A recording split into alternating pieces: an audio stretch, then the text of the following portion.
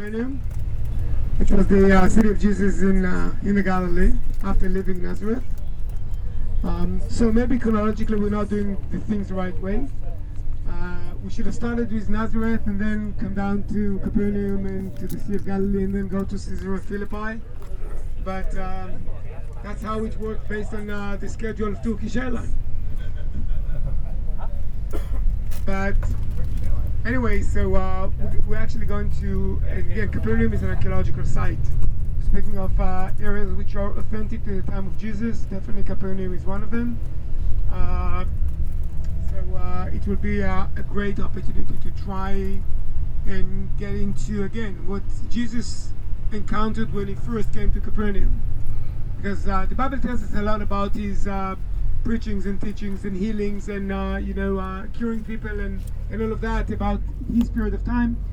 Already as an adult, about his ministry, but not much about his childhood and his kind of day-to-day life and who lives at the time around him. That's something we try to figure out through different texts and as well as the archaeology. So Capernaum is a great opportunity to get into that. So that will continue what we started here in the Mount of the Beatitudes. Whatever you see under the nets growing around the Sea of Galilee would be bananas. We don't have many areas where we grow bananas in Israel. One of them is around the Sea of Galilee.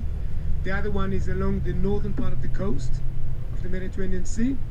The combination of a body of water with a mountain range behind creates a microclimate, which actually creates a subtropical climate to enable us to grow bananas.